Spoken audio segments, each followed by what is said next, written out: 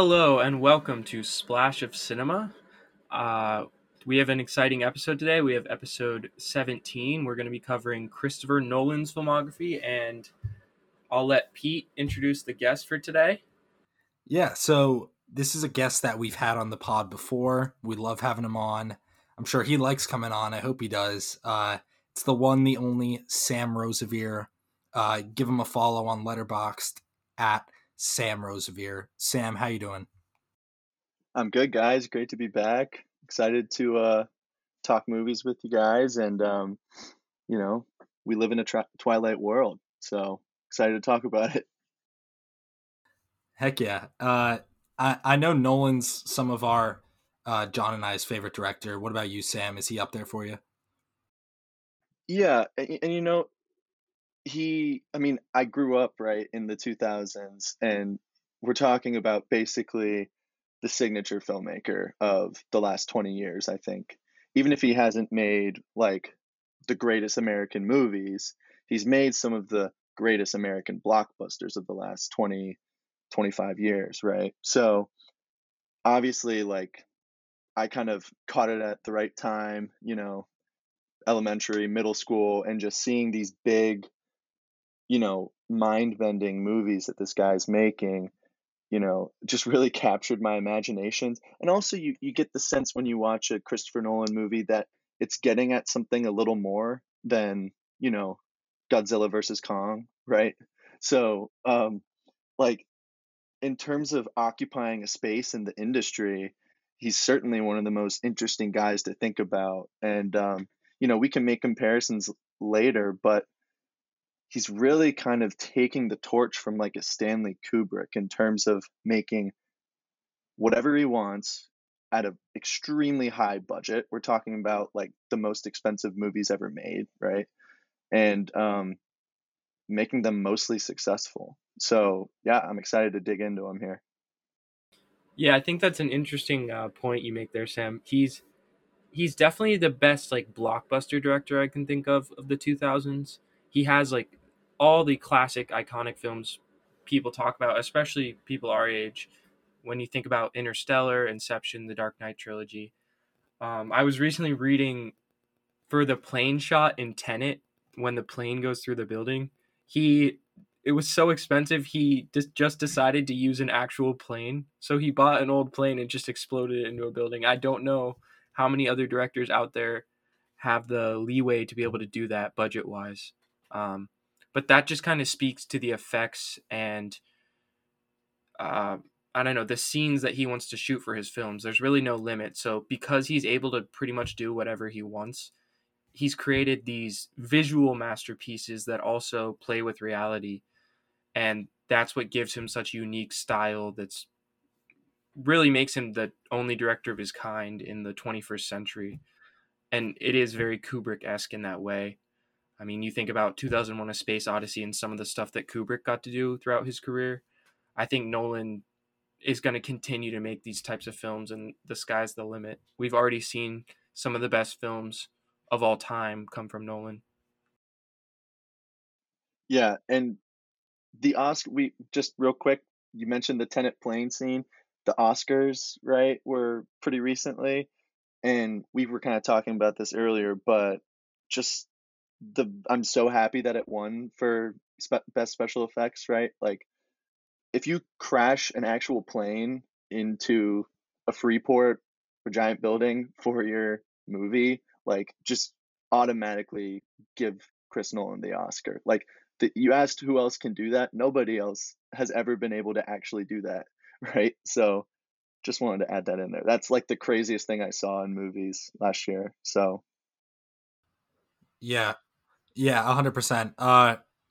I think we're gonna get into the movies though. Obviously, Nolan is known for this big budget stuff, but he actually started it back in 1998 with a film that's on the verge of being a short. It comes in under an hour 30 minutes, and it's entitled "Following."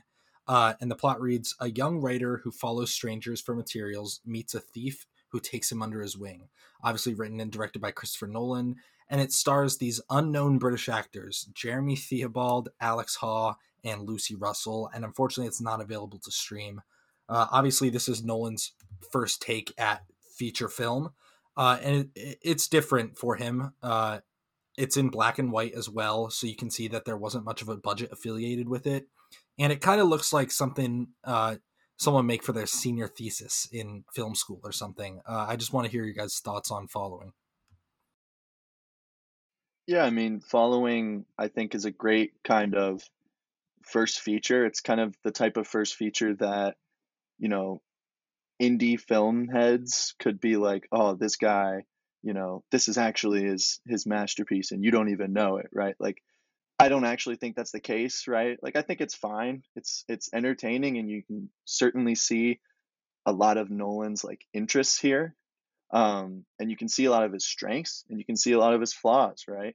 It's kind of convoluted, right? Um, and he feels the need to over explain everything, and the female character that's involved in this like doesn't really have a lot of agency, right?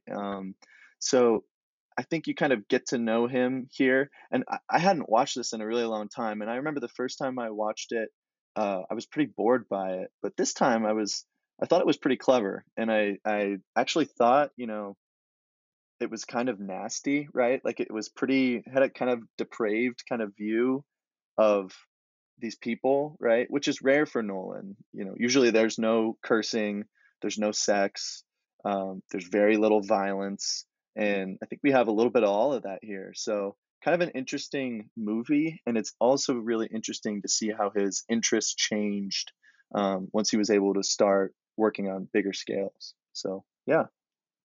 Yeah, this is definitely Christopher Nolan finding his footing. It's a clear example. When you watch his filmography, you can tell that it's his first film. I thought it was unique that it was shot in black and white. I'd have to look a little bit more into why it was shot that way, but I think it kind of just adds to the effect of what felt like the most empty plot of a Nolan film for me. I realize that a lot of stuff goes on, but I can see how, I mean, when people talk about Nolan, when they criticize his films, they say that it's either confusing or he doesn't portray women in the best light. Um, and of all of his films, I would say this was the most confusing and didn't portray the women in the best light. And that's because of the over explanation. I don't think there needed to be that much explanation. I think he realized later on as he continued to make films that a lot of the mystery should be left up to the audience to determine what they think happened or what it means. Um, I think the style that it was shot in though is certainly unique, and that's what makes it not a bad movie, but rather a decent movie, in my opinion. Um, he shot it in kind of like a memento sense when you can't see everything happening in chronological order. He plays with time a little bit, and I think he took that part of the movie and continued it throughout his career. But it's definitely a certainly interesting concept that he explored. I mean, the idea of following people and what makes up a human life. What do people value, and which possessions they value, and why. I thought that was an interesting concept for him to take on, and ultimately it's a pretty interesting expose into human lives and human values. Yeah, I just wanted to add on to what you guys were saying. At times it was ambiguous, and then I was like, "Oh, this is great." But then he would explain it, and I think that's the downfall of the movie. Not that it's a bad movie at all, but again, he confuses you. That's Nolan's thing, and he started off with this. And I also wanted to add that it's very British. This movie, the accents are super thick, and they make references. So in that sense, I was kind of lost, but in the end, I was satisfied. I wasn't expecting that much, knowing it was his first film. But I mean, it's on has a Criterion Collection cover, so people out there love this film, and I think it's a solid start for one of the most renowned filmmakers of the 21st century, for sure. So that was 1998's Following by Nolan, and now we're going to move on to his next film, which is what I consider his first really iconic film and a big important piece of his filmography. It's 2000's Memento, and the plot reads: a man with short-term memory loss attempts to track down his wife's murderer. written and directed by Nolan, and actually it's based on a short story by his brother Jonathan Nolan. Stars Guy Pearce, Carrie Ann Moss, and Joe Pantoliano, and it's available on Tubi TV and Roku. I think Memento's his first movie in which he really gets to play with a concept, and that concept is time. It's basically set around a guy that has short term memory loss and tends to forget what happened, except in 15-minute installments. So you learn throughout the film not to trust anyone, but more realistically, not to trust even our main character. It's a really unique film in which it's set from someone's point of view that you can't even trust. So you never really know what's going on, and it kind of plays off as a psychological thriller as well as a murder mystery. Um, and it just kind of evolves and develops. The whole thing is confusing. It's definitely one of those films you have to read about afterwards, but I think it's a classic Nolan film, and it's really what set his career off, and for good reason because it's extremely well done.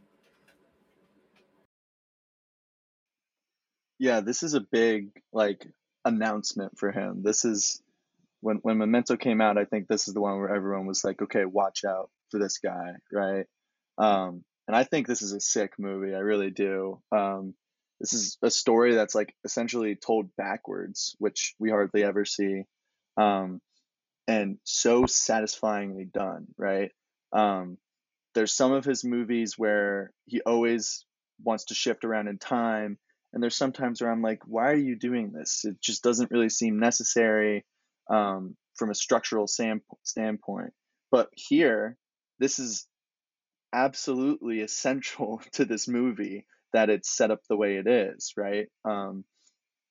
As the viewer, you feel like you've forgotten something and you're trying to remember what it was and kind of put the pieces of the puzzle back together. And when, you know, when the credits hit, you might not feel satisfied, but I think, a couple hours after, as you keep figuring it out, when the pieces come together, it's like an awesome, you know, experience. It's very satisfying.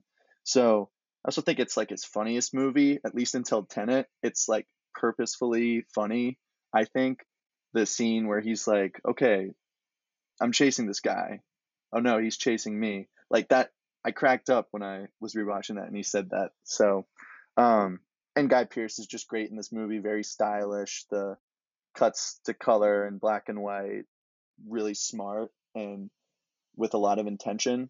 Um, so this just feels like essential and like he's kind of at the peak of his powers without having a massive budget here. So yeah, Pete, any thoughts?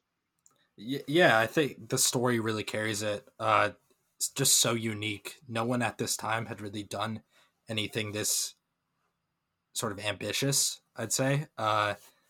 I think he, like you said, he plays around with time a lot, and yeah, there's a sense of swag to it that I think later on in his films you'll see with the protagonist. And yeah, you don't really know how to feel about the main character too, because someone killed his wife, so that's going for it.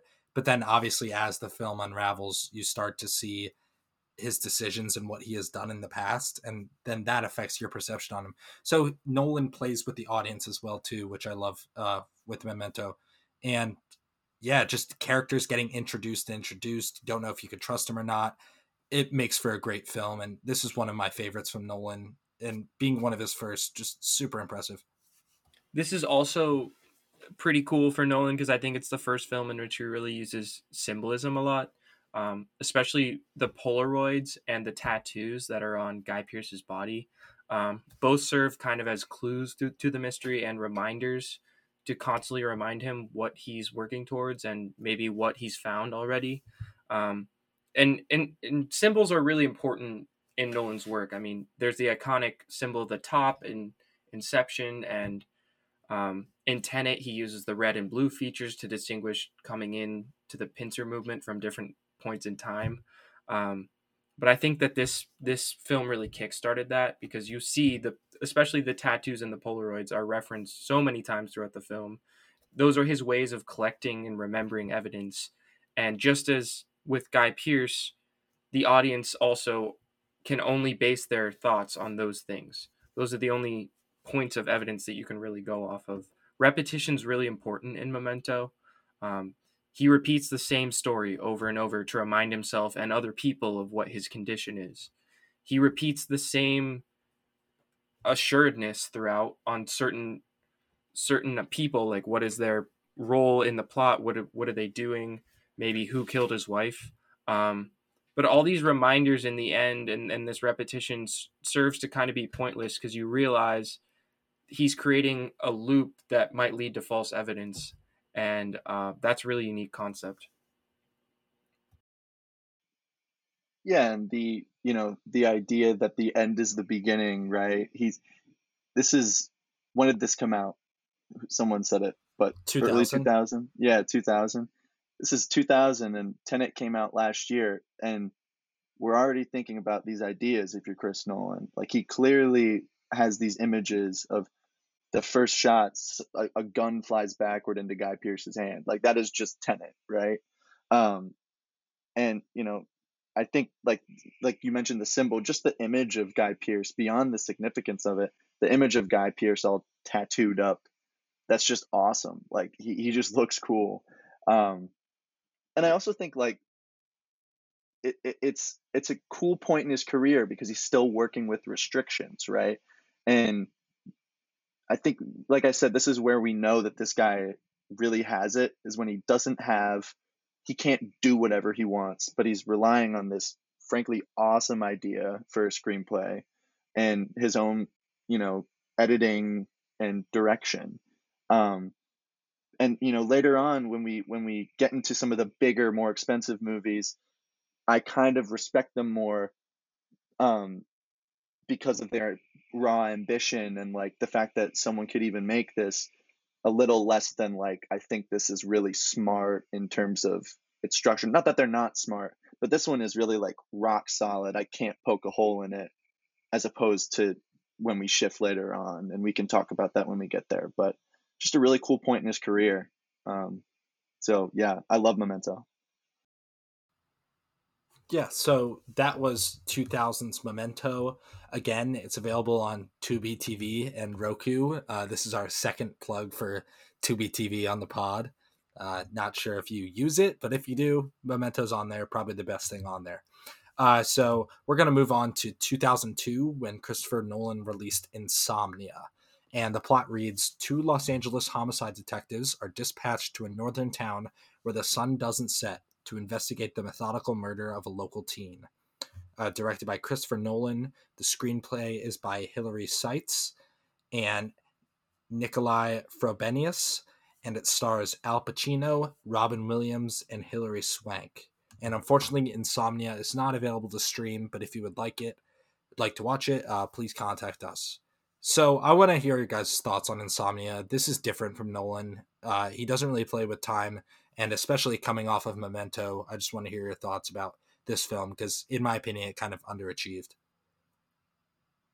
So yeah, I think this is Nolan's most normal film, in the sense that it's not it doesn't really play with any concepts. It's just a pretty normal murder mystery, detective thriller. It kind of reminded me of 90s detective thrillers, like maybe some of the Alex Cross ones with Morgan Freeman, or even like a Seven serial killer type drama.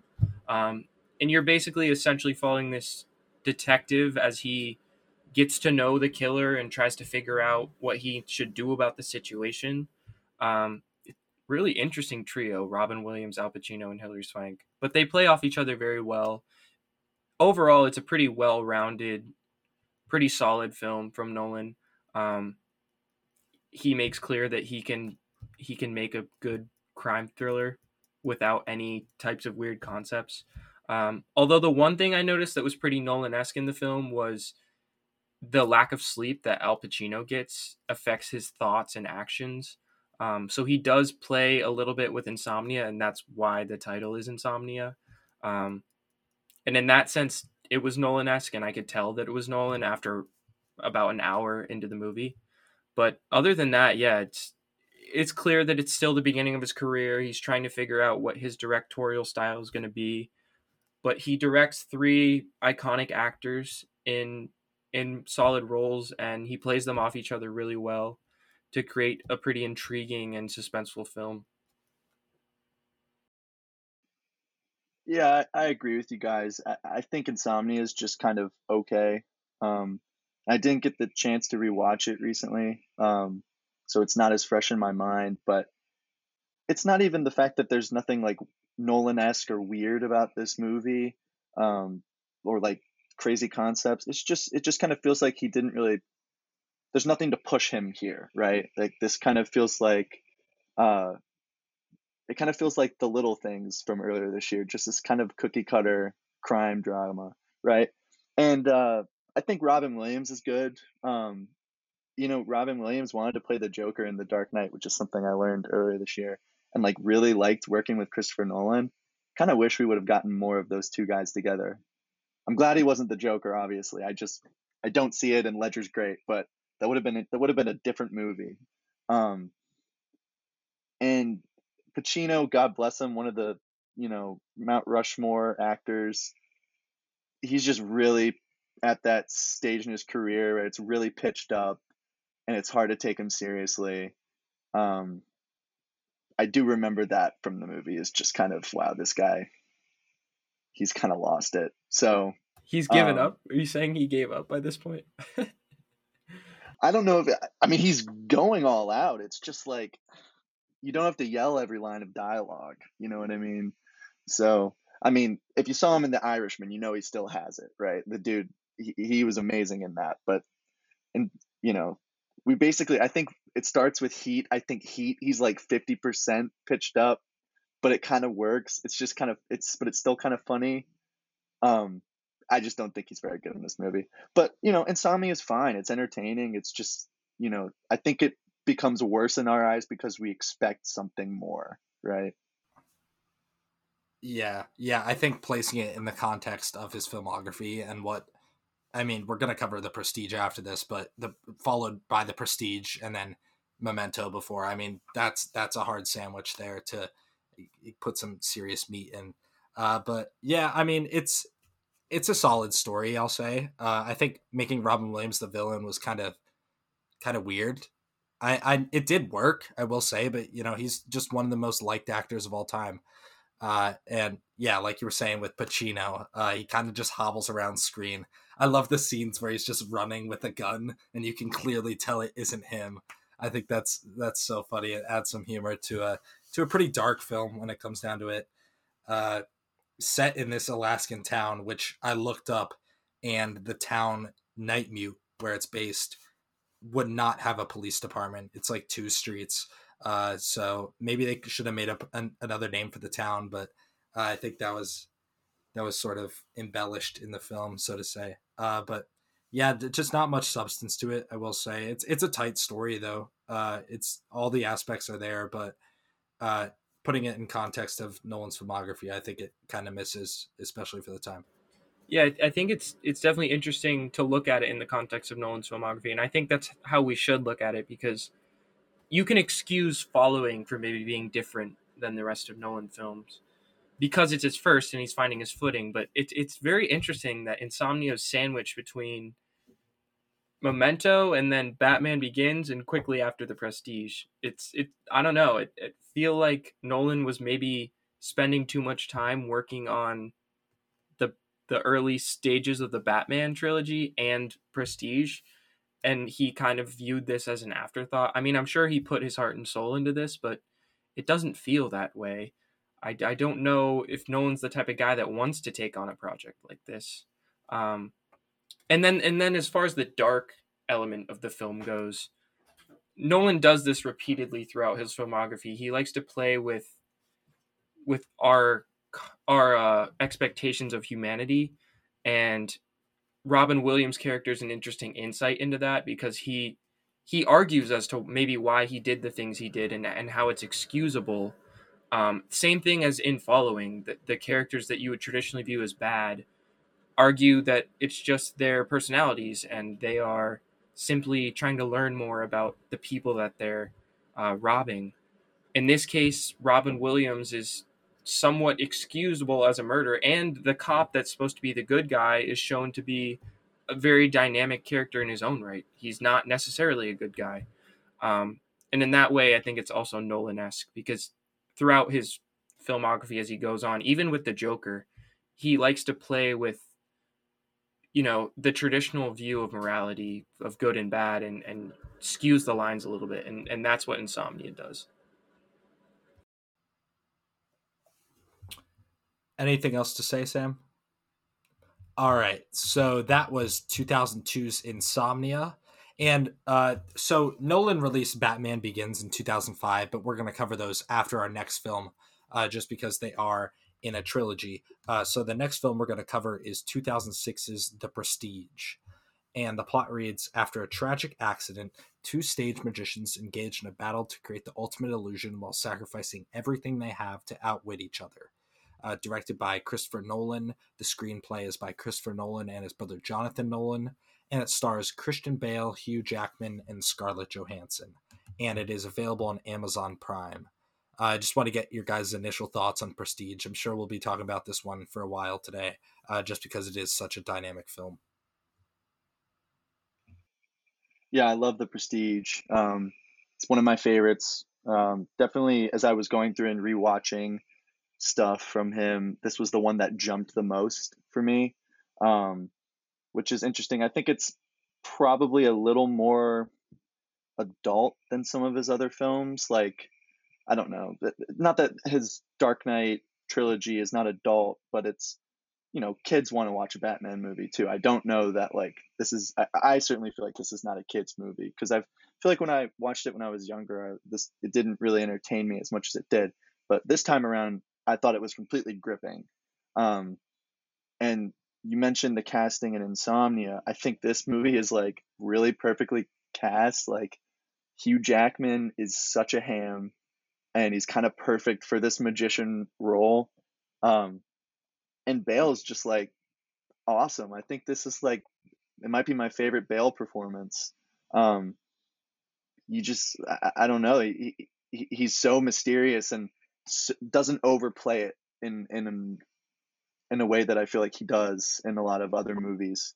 And I think The Prestige is like it says a lot about Nolan too, right? Like this is what he wants to do to audiences. He wants to trick them and he wants to make something disappear and bring it back, right? Um, he I think he sees himself as a magician, and my favorite image is during one of the tricks. I believe it's Hugh Jackman kind of like disappears. There's like a hidden door in the floor, falls through. The audience goes nuts, and you see him under the stage, unseen by the audience, taking a bow. And I think that's just kind of how Nolan sees himself, right? Like he's the guy under the stage that no one sees on camera, but is getting all the applause, right? So I think this is just really well made, similar to Memento. Doesn't do a whole lot of like structural, you know, stuff that's gonna like confuse you. Is airtight in terms of its plot. And for Nolan, I think it's like one of his most atmospheric movies. I really loved the cinematography. I loved the, kind of hazy um, British vibe here. And also, Bowie's just electric in this movie as Tesla. So there's just a lot to love here. I could talk about this movie for a while. And I thought immensely satisfying, like awesome Nolan twists in this thing. Um, I feel like when you go to a Nolan movie, you kind of expect to have your mind blown, and I thought Insomnia fell short there, and this one certainly does not. It's definitely one of my favorites. Kind of just like makes you go, "How did I not see that before?" Right? So, yeah, love this movie. Yeah, I love the little electric Tesla bit. That's a classic right there. I'll save that one, Sam. Um, but I completely agree. I think that this film is really his first mind bending type film in which he uses special effects really well, especially on the magic tricks. The visual effects were awesome, and he also plays with sound very well in this movie. Um, this is Nolan's last film before Tenet, in which Hans Zimmer didn't do the score, but the score was really well done, and of course it's based on Jackman and Bale, right? Those are the guys that are going to carry the performance. They're the guys that are going to make or break the movie, and they both fulfill their roles perfectly. I think that um, they kind of portray that rivalry and the jealousy aspect of magicians, in which we don't really think about as normal people, but they are trying to outdo each other. I mean, whoever has the big trick gets the audience, right? Um, and it plays on that kind of rivalry as the movie goes on. So you also have that skewing of morality, because both magicians do terrible things to each other and undercut each other and each other's normal lives just to get ahead in business. Um, so so it's just a classic Nolan film. Cool that it's based around magic, something that a lot of us don't really think, but it does explain some of the tricks, and some of them doesn't really explain very much, and that's what leaves the intrigue. I had to also read up against this one after I watched it, because I was confused. So thank you, Nolan, for confusing me once again in a good way. Yeah, this was one that I had put off for a little. Why? I have no idea. Maybe just because it's not heralded as like his best in popular circles.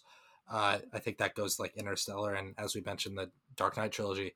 But super satisfying watch, I have to say. Like you said, Sam, super airtight plot, and I love the constant duel that Jackman and Bale have. I wish Hugh Jackman would do more stuff like this, but he's working his way into Broadway and stuff. This was like the early 2000s Hugh Jackman bender for directors. They loved him.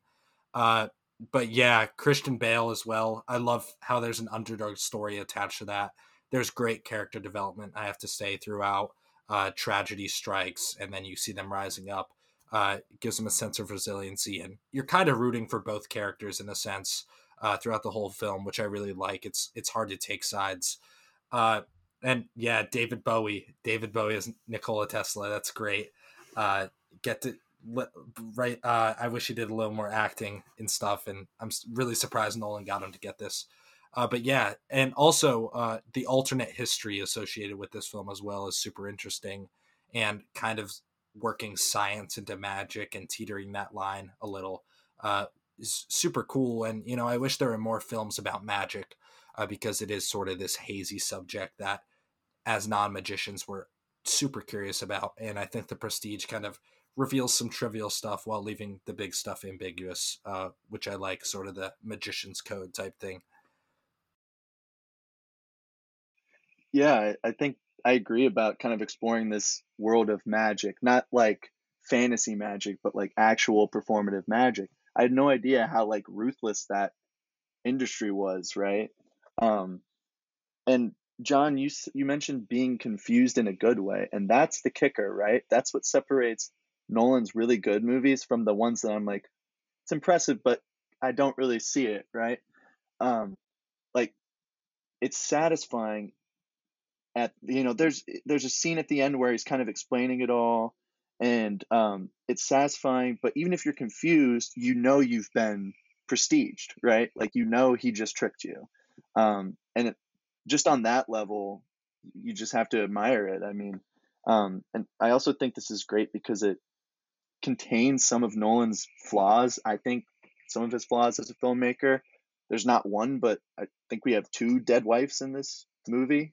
That's he always kills wives. I don't know why he does it. And his wife is like the producer on all of these movies, which is very interesting, but we don't need to get into that. Um, and I think he does kind of over explain things in some cases, or kind of not let he tells instead of showing sometimes, which happens. But when you do it in this way where it's airtight and it's gripping and really atmospheric, I it just works. It kind of overcomes that way in which some of his worst movies don't, in my opinion. So yeah. Apt analysis there, Sam. Yeah, I didn't even think about that, but his use of women, I could see how you could look back at this movie and use it as evidence to show that Nolan doesn't portray women well in his films. I mean, every single film we've talked about so far, and the ones that we're going to continue to talk about, it's like a single guy that somehow maybe lost his wife or just doesn't have one. Um, And yeah, Nolan has a wife and a pretty normal life there, so I think that's interesting. But there's also the element of women kind of tempting the main characters and pitting them against each other. This can be shown with the magician's assistant in this film. Um, but that's interesting. It's something to think about, as there are many things to think about with the Prestige.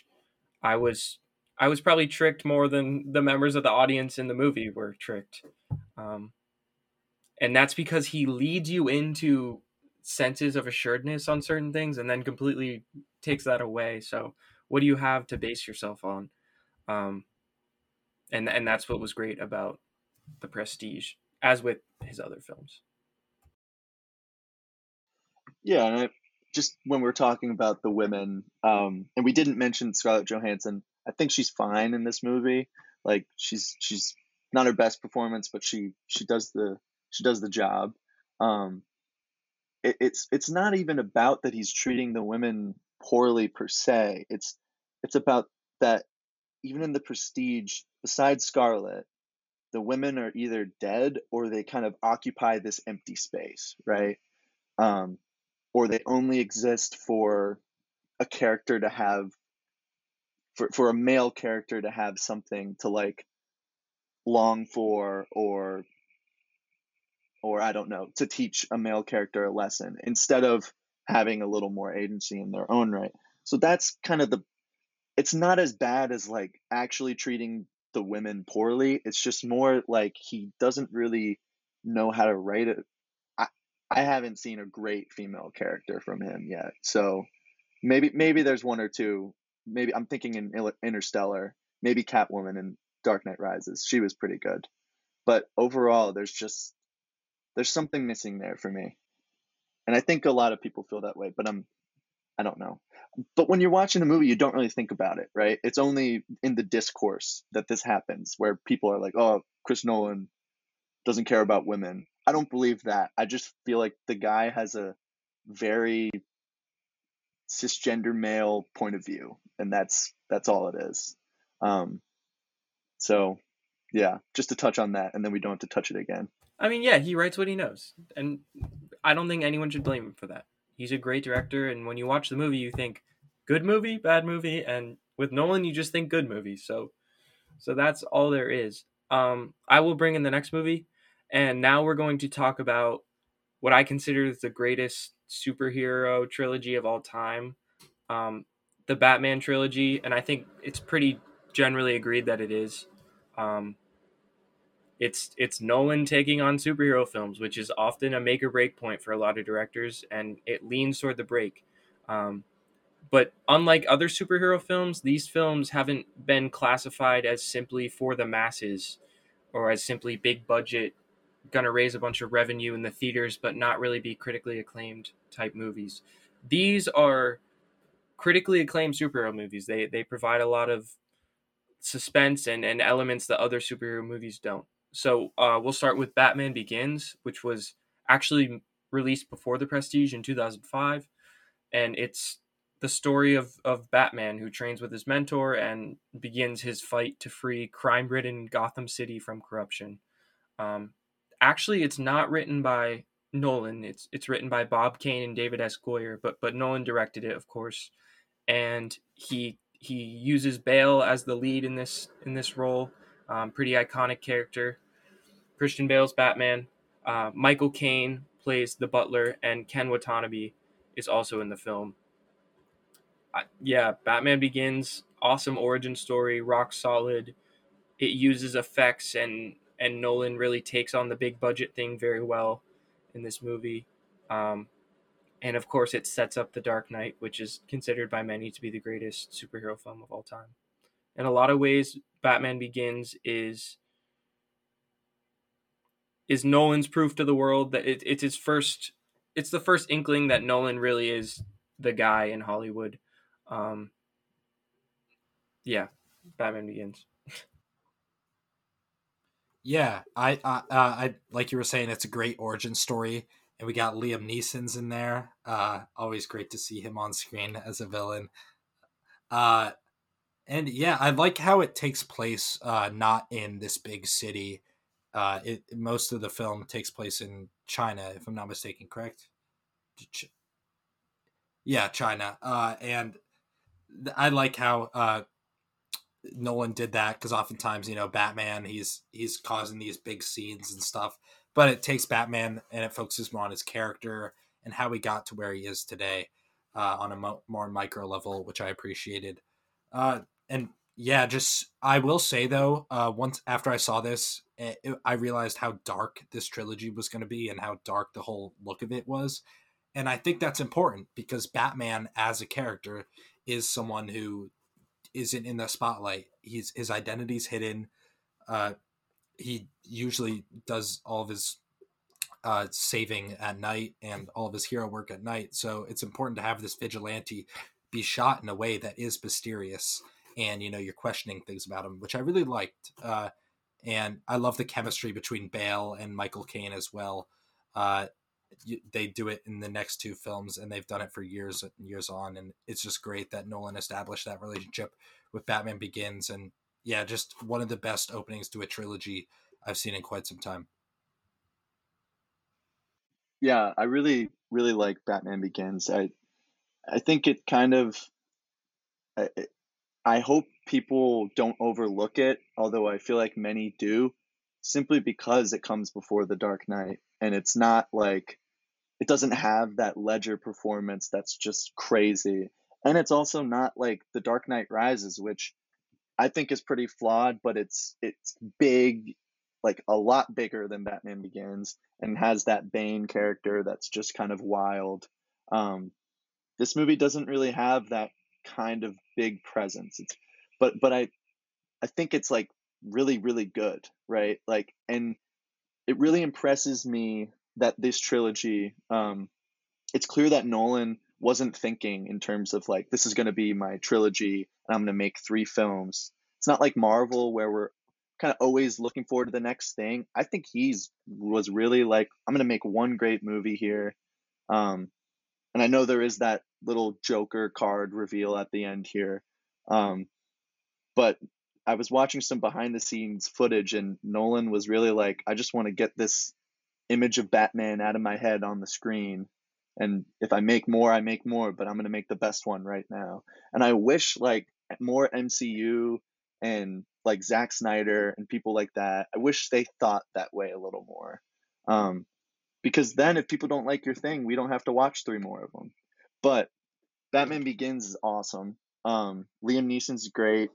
I love the way Gotham City looks. I think Gotham City really changes throughout the three films. Um, and here it's kind of it's much more comic booky than it is in the Dark Knight and the Dark Knight Rises.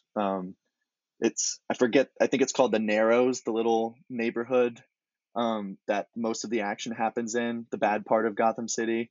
Um, the way the fog hangs over it, just kind of seedy area there, looks very cool.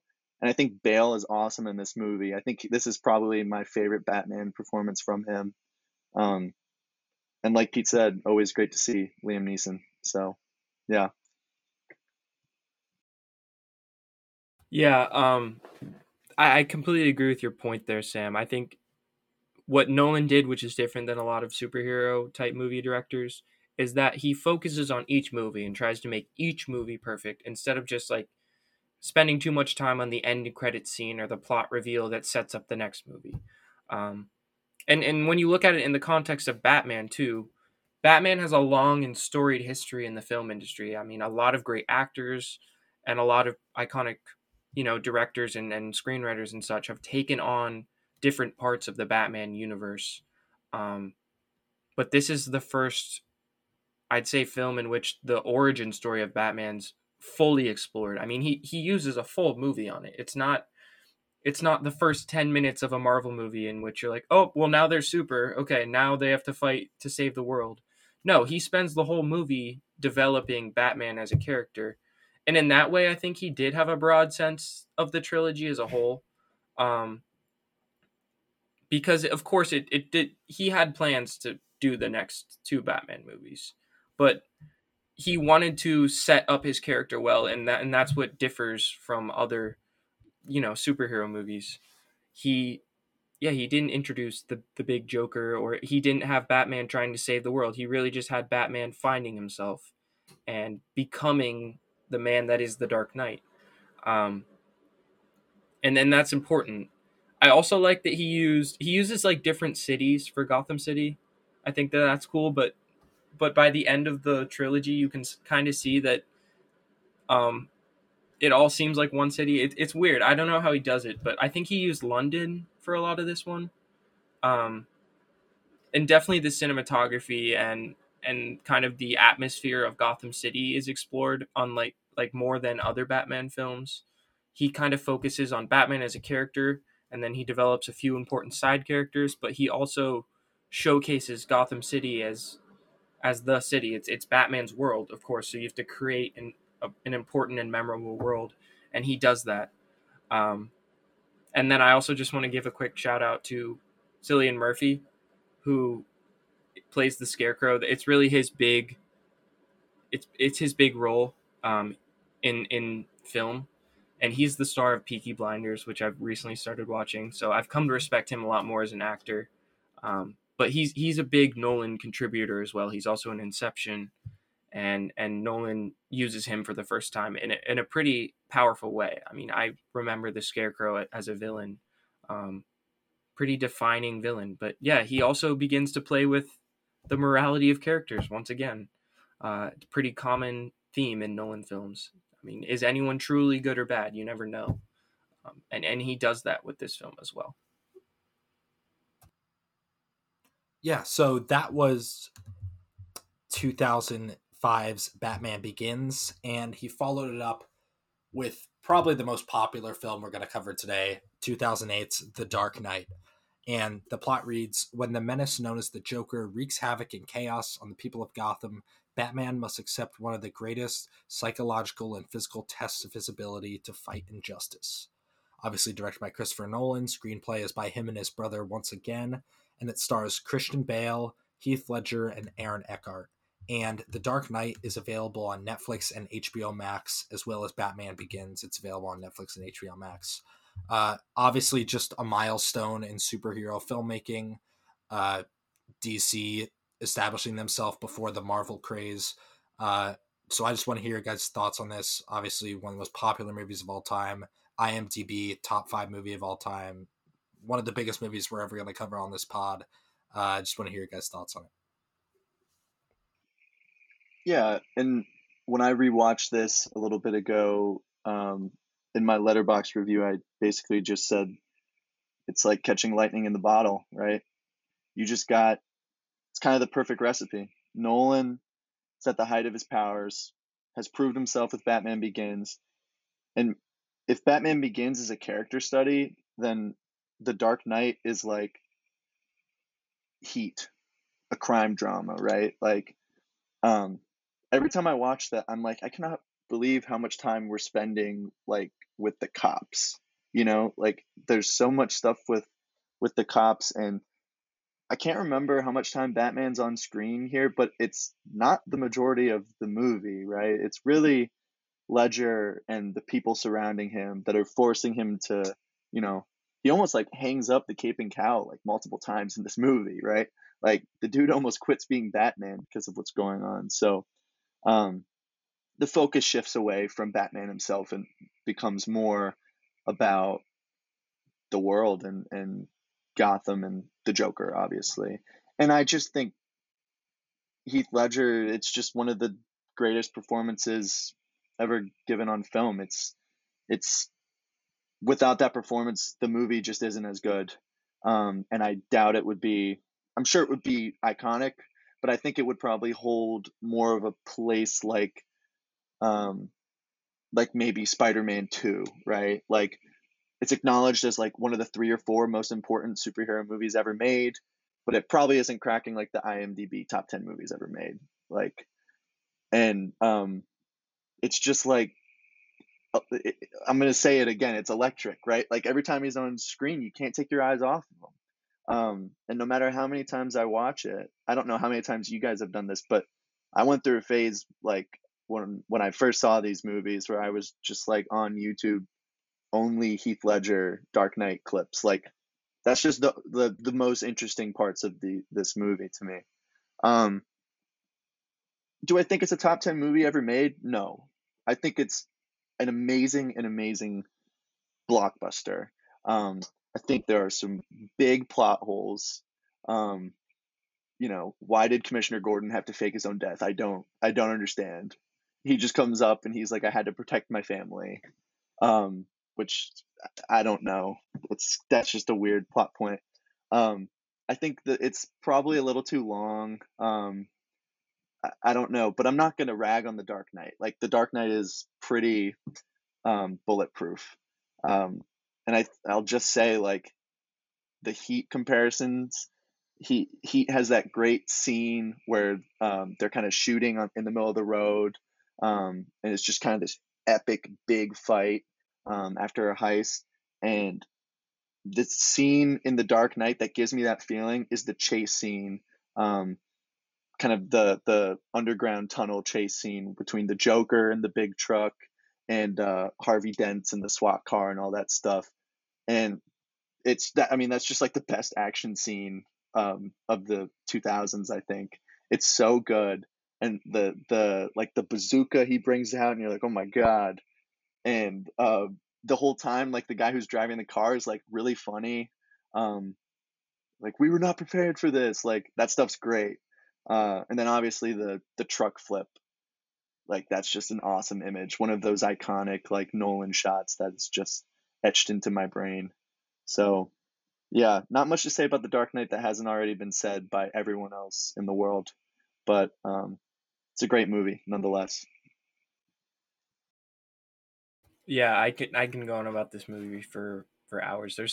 There's so much to it. Um, I think it's an absolute masterpiece. I would disagree with you, Sam. I don't think it's too long, because when I look at whether or not a movie's too long, I just think about the shots as a whole, and I don't think there was a wasted shot in this movie. Um, because even the stuff that might not be integral to the plot is just really cool from a special effects standpoint or a cinematography standpoint. But he manages, the sheer ambition of this film is he manages to do so much with the time on screen. I mean, he further develops Batman as a character. Batman's not done developing after the first movie. This highlights Batman's love life and how he deals with the police and how he deals with villains and his view of the world. I mean, you really question who is Batman in this movie.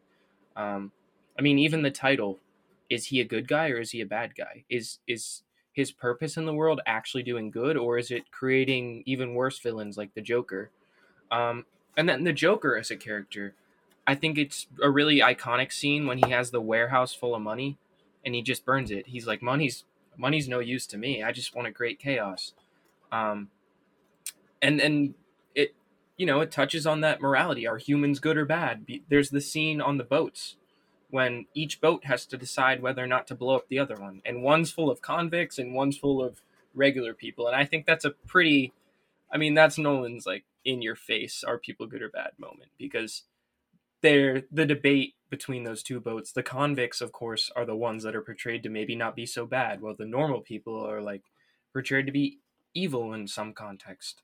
Um, and the debate in that scene is kind of the debate that's going on in our heads, and I wonder what I would do if I was in that situation. The Joker repeatedly throughout the movie asserts that humans are innately bad, and when presented with a fear of death, they'll choose to exert harm on other people. And then you have the character of Harvey Dent, right? Who's the savior. He has great intentions, but once something poor goes his way, he becomes a terrible character. I mean, so many characters are developed in this movie. There's so many deeper themes. And it's just a superhero movie, and it teaches you a lot about life and humanity. Um, I'm a big fan of philosophical films, and I think this is as philosophical as Nolan gets. Hidden under all the big budget action scenes and all the iconic shots. I mean, fantastic. Yeah, maybe from Dunkirk and this, I think Nolan gives his best visual effects, like you were saying, with with the truck and everything. And even the opening scene, this is one of my favorite opening scenes of a movie ever, with the bank robbery and William Fichtner coming out with a shotgun. I love that. But yeah, I just wanted to echo everything you said, just across the board. This is my favorite superhero movie of all time. Character development is there, action is there, and even the score, I think, is underappreciated in this film. I think, was this Hans Zimmer? Yeah, this was Hans Zimmer. So obviously he's going to do great things. And yeah, I can't really add to anything that we've said just because we've said so much already. But obviously one of the best villain performances of all time, Heath Ledger. And yeah, like Batman Begins, super dark as well. Obviously, we're working up to the Batman, directed by Matt Reeves, coming up in 2021, and that looks even darker than this, which is super intriguing to me. And I think that's maybe why I like it so much, just because it is so dark. And you brought up Aaron Eckhart as Two-Face. I think that's one of my super underappreciated performance from this film. Just the development of him as a character. Super well done. That's another actor who I think in everything he does is very solid. That's pretty much all I have to say about The Dark Knight. Pretty unanimous around the board, what we like about it. Yeah, and I just, you kind of mentioned like the darker, this whole trilogy kind of being a darker take on Batman, or at least in a more serious take. And I agree, this is definitely my favorite superhero movie of all time. Though I will also shout out Batman Returns, the Tim Burton movie. I think that's a really cool movie. But this is definitely my favorite, I think. But in terms of what space it's occupying in like the public consciousness, it kind of births this movement of, okay, superhero movies are serious. This is like a huge year too, because we get Iron Man in the same year, if I recall. So now we've got this kind of superhero movies are serious business, and they have to be dark and they have to be gritty, which I think has spawned some great ideas. The Matt Reeves Batman looks terrific. It also has spawned some like really bad movies, like the whole DCEU as kind of, which, you know, Man of Steel, Christopher Nolan executive produced that movie. I cannot stand that movie. That movie makes me really, really like not like movies anymore. But you know, but I think people kind of took that the wrong way, because Nolan's not saying, "Hey, I'm not making a dark Batman. I'm not making a gritty Batman." He's just making his Batman, right? Like this is just the kind of movie that Nolan has in his head. So I think the kind of there's a Letterboxd review. I forget who wrote it, but it's one of the more popular ones. It echoes the line, "You either die here or you live long enough to see yourself become the villain." I think kind of the Dark Knight over the last 5 or 6 years has kind of become the villain and spawning some of these bad DCEU movies, and even some of the like MCU stuff that tries to get a little darker. It's I don't like that stuff. I like when the MCU's fun and funny, you know. So um, yeah, but I love The Dark Knight. I just think another shot that I love from this is the Joker kind of sticking his head out of the window after he breaks out. Um, but yeah, it's a movie I feel like I have memorized, and I feel like you guys probably feel that way too. So um, it's a masterpiece for sure. Yeah, I'm sorry. We've been talking about this for like 20 minutes, but I just had a few more things to say. First of all, I wanted to reference the shot. It's kind of a meme now, but it's that scene in which Harvey Dent and Rachel are sitting in the restaurant, and Christian Bale's Bruce Wayne comes up to them, and Harvey Dent's like, "Well, Christian Bale's like, should we move these tables?" And Harvey Dent's like, "Well, I don't know if they'd let us do that." And then he's like, "Well, it shouldn't matter. I own the place." And then he simply like moves his hand. That's just, a lot of people consider that the biggest cinematic flex in history. Nolan owns the place in a sense, and we're trying to see if the tables can get moved, and Nolan already knows if we're moving them or not. And then the other thing that I always think about this movie, I just didn't talk about it before, was praising Heath Ledger. And and that inspired kind of Joaquin Phoenix's Joker. It made the Joker one of the most interesting characters in history, and it brought the Joker to the forefront of the Batman trilogy. I mean, when people think about the Dark Knight, honestly, a lot of the time they think about the Joker before they think of Batman, because the role was so iconic and well done. And then the last thing, I just find it interesting that Nolan chose to write this one, and he didn't write the script on Batman Begins. And I think that might have given it the edge over Batman Begins, because I always enjoy when a director gets to like fully put out their vision. That's what I liked about last year's Nomadland. I mean, Chloe Zhao edited, produced, and directed the movie. I mean, the more say that one person gets in fulfilling their vision, the more that you can really see that vision come to fruition. Um, and Nolan, like, this is all Nolan. If you're gonna blame any part of this movie, you blame Nolan. If you're gonna credit any, you credit Nolan. Um, and I just like to be. I'm a pretty single-minded guy, so I just like to think whether or not an aspect of the film was inspired by Nolan. Well, this is all Nolan, and I think that this is his. It's kind of an opus in a sense. So, unless anyone else has anything to say, that was 2008's The Dark Knight. Sam? Yeah, I just want to ask, are we Team Heath or are we Team Joaquin here? I'm Team Heath firmly. I think Yeah. Joaquin's good, but Heath is just it's next level. Yeah, I know John is a big Matt Phillips Joker stan. Todd Phillips. But yeah, I'm gonna go with Heath Ledger as well. I think he paved the way for villain performances since 2008. But I'm also going with Heath. Okay, like you can't shit on me here. And to be honest, I think Joaquin would even go with Heath if you asked him. He said it in his Oscar speech. He thanked Heath Ledger for all he did for the role. It's hard to compare them though; they're completely different.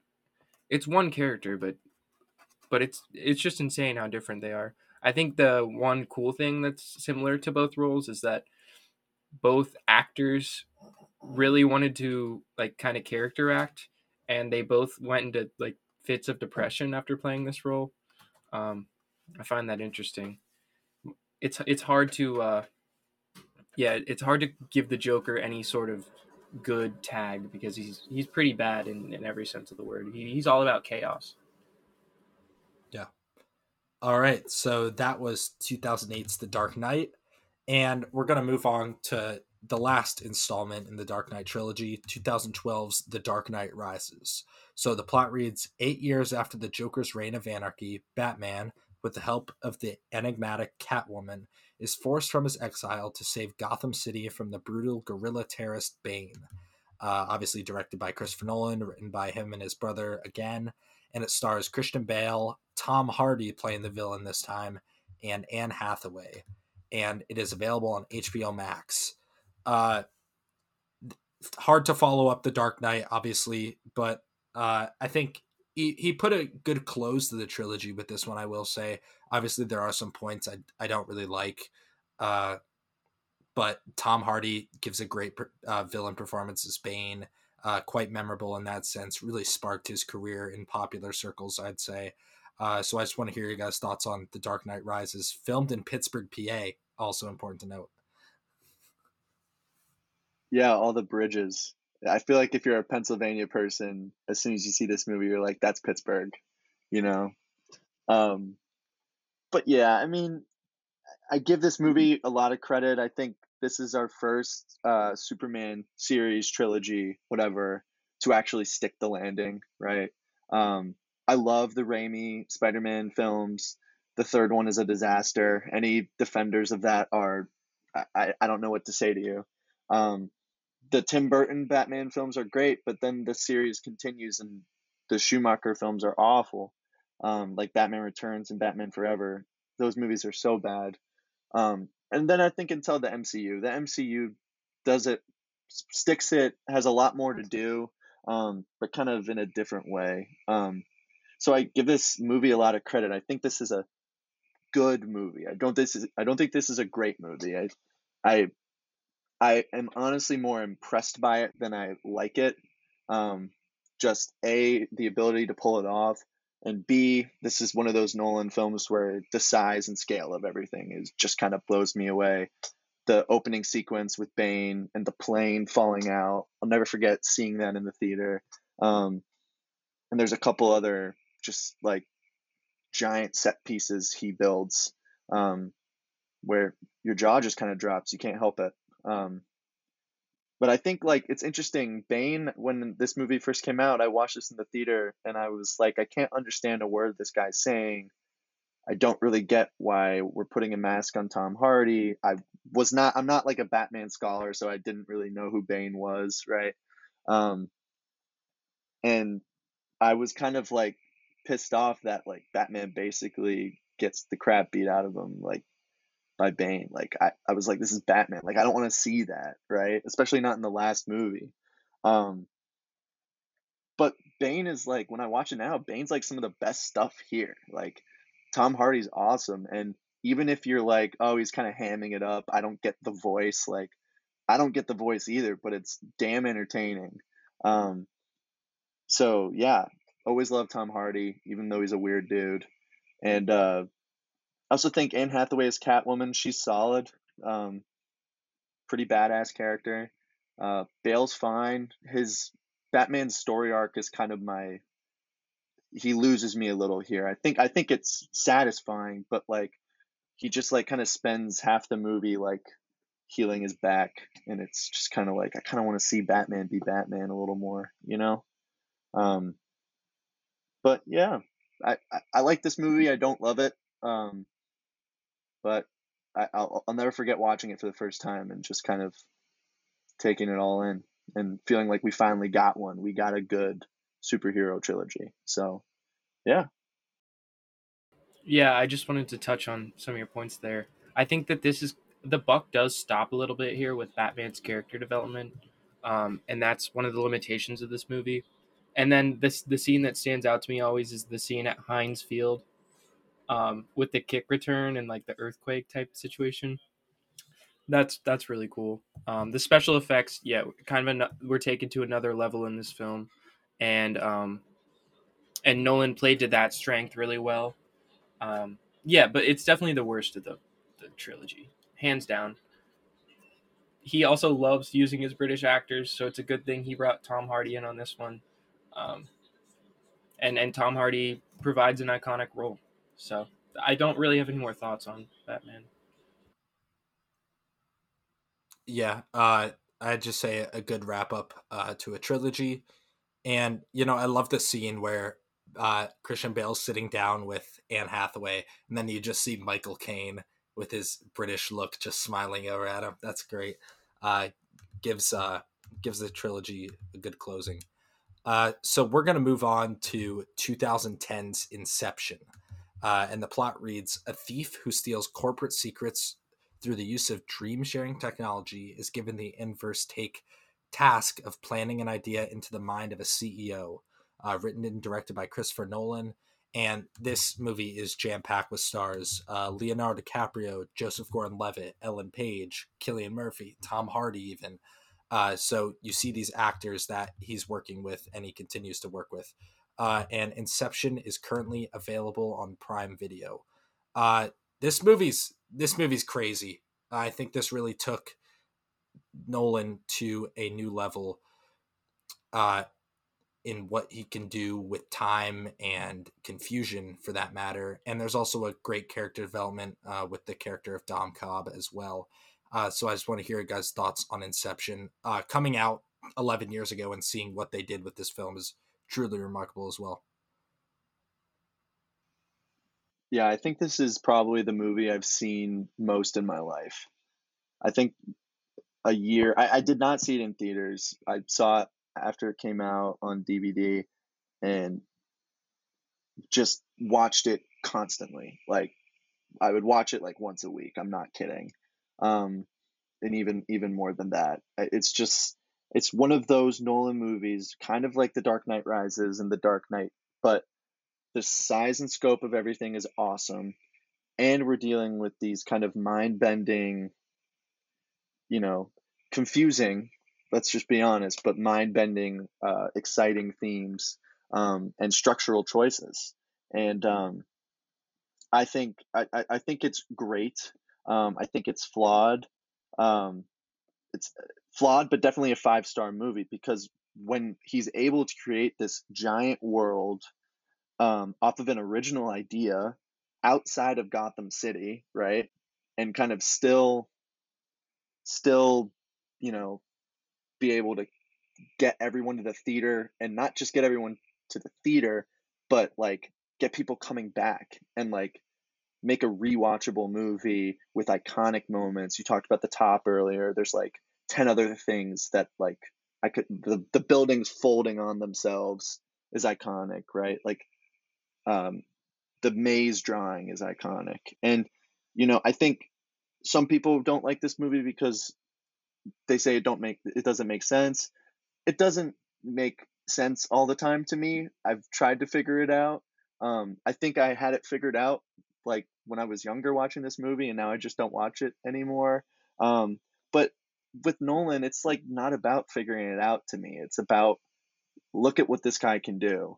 And I'm thankful that this movie was made because, like I said, it's an original idea. It's not IP, and it made a ton of money, right? Um, so yeah, love this movie. Yeah, I think it's kind of crap when people diss Nolan films because it doesn't necessarily make all the most logical sense or they can't figure it out. I mean, if you're trying to, it's kind of like Nolan's point of view on life.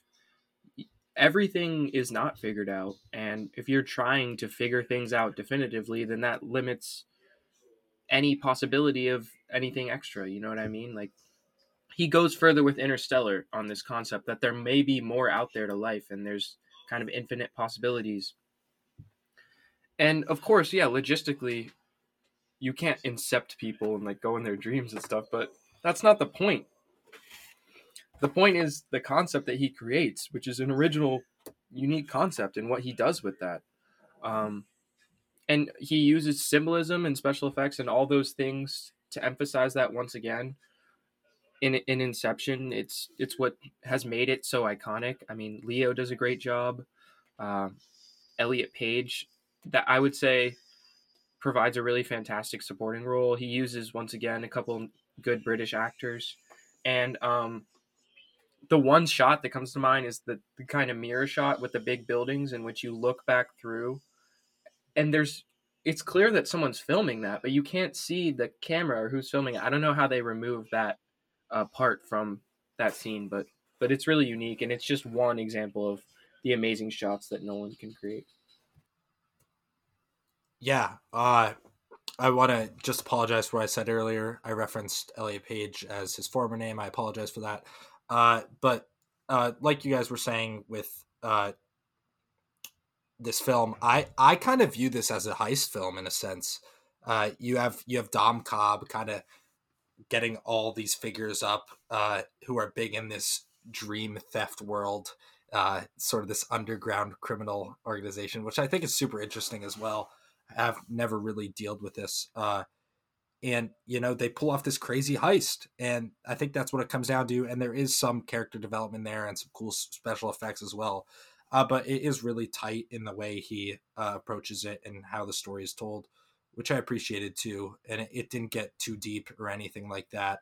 Obviously, in a sense, it does, but not to the degree which I thought it was for Nolan upon viewing this. But yeah, you have great performances by Leonardo DiCaprio. Cillian Murphy plays corporate super well. As an American, he does it really, really well. As a British actor, I was super surprised by that. Tom Hardy as well. You even have a Tom Berenger shout out in this film where he steals his face. I love that scene. But yeah, just I think this will go down as one of Nolan's best, just for the fact that it was super ambitious in the topic matter for the film. Yeah, it's definitely one of Nolan's best, and another one that I might have mentioned this slightly earlier, but in terms of overcoming its flaws, it's one of the best. Like we have another dead wife here, but here she's like used in a pretty interesting way. And Marion Cotillard, I think, is like dynamite in this movie. She's really like, you feel her presence. She always scares me in this movie. Um, and so it kind of overcomes that. And there's a lot of exposition. Basically, the first half of this movie is exposition before they start the big heist, right? Um, but in this case, I think it's kind of essential. You have to set up the rules of the world. You have to let people know, hey, if we do this, then we do this. If we're in the falling car for this long, we have this long. This is what limbo is. All that stuff is like, so that when we get to the actual heist and all the crazy visual stuff, and kind of crazy mind bending stuff happens, we're not like, what's happening here? Like, for the most part, it's immensely satisfying to actually see that stuff play out. So yeah, I mean, this movie is kind of inherently flawed, but it's because of its own ambition. Um, so in my eyes, it overcomes that. And I will add, the rotating hallway. That's just like a classic Nolan. Like, this guy just like made Joseph Gordon-Levitt like run around the ceiling and the floor. I don't even know how to describe it, but if you watch a behind the scenes video, they just built a giant hallway and spun it around. Like,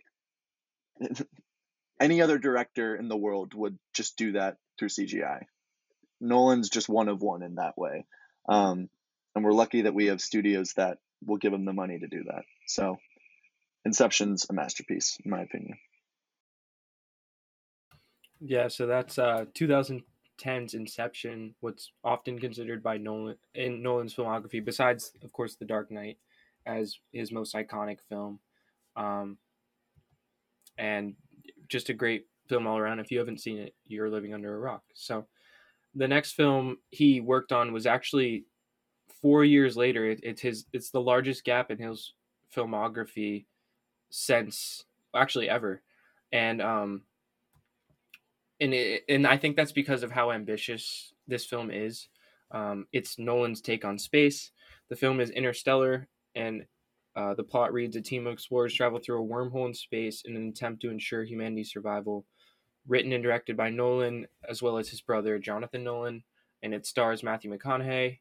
He brings back Anne Hathaway and Jessica Chastain, and this is Nolan playing with another really cool concept. I mean, at this point in his filmography, he's played with magic, he's played with time, he's played with morality, he's played with dreams. Of course, he's got to do a space run, right? Every great director does. I think Interstellar actually is a little bit of an ode to Kubrick's 2001: A Space Odyssey, and Nolan will even say that in interviews.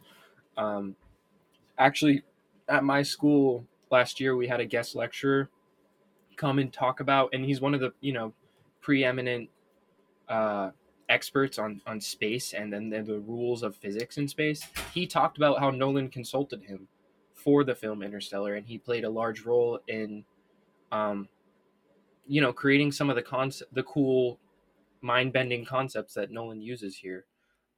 Of course, they're not all accurate, but the fact that Nolan puts so much research into his films and wants to at least create somewhat of a logical template for the concepts he does show, I think that speaks to his work as a director and his efforts to make every film a masterpiece. It's clear that he focuses his heart and soul on all these films. Um, and Interstellar, of course, like all the rest of his films, has flaws to it, but you can't just chalk it up as confusing because it's a truly ambitious project. And I love all the different planets and the space effects. And he shows that the world outside of Earth is very different and there are different rules to it. Um, and he uses that to show the effect it has on relationships between people still on Earth and people in space.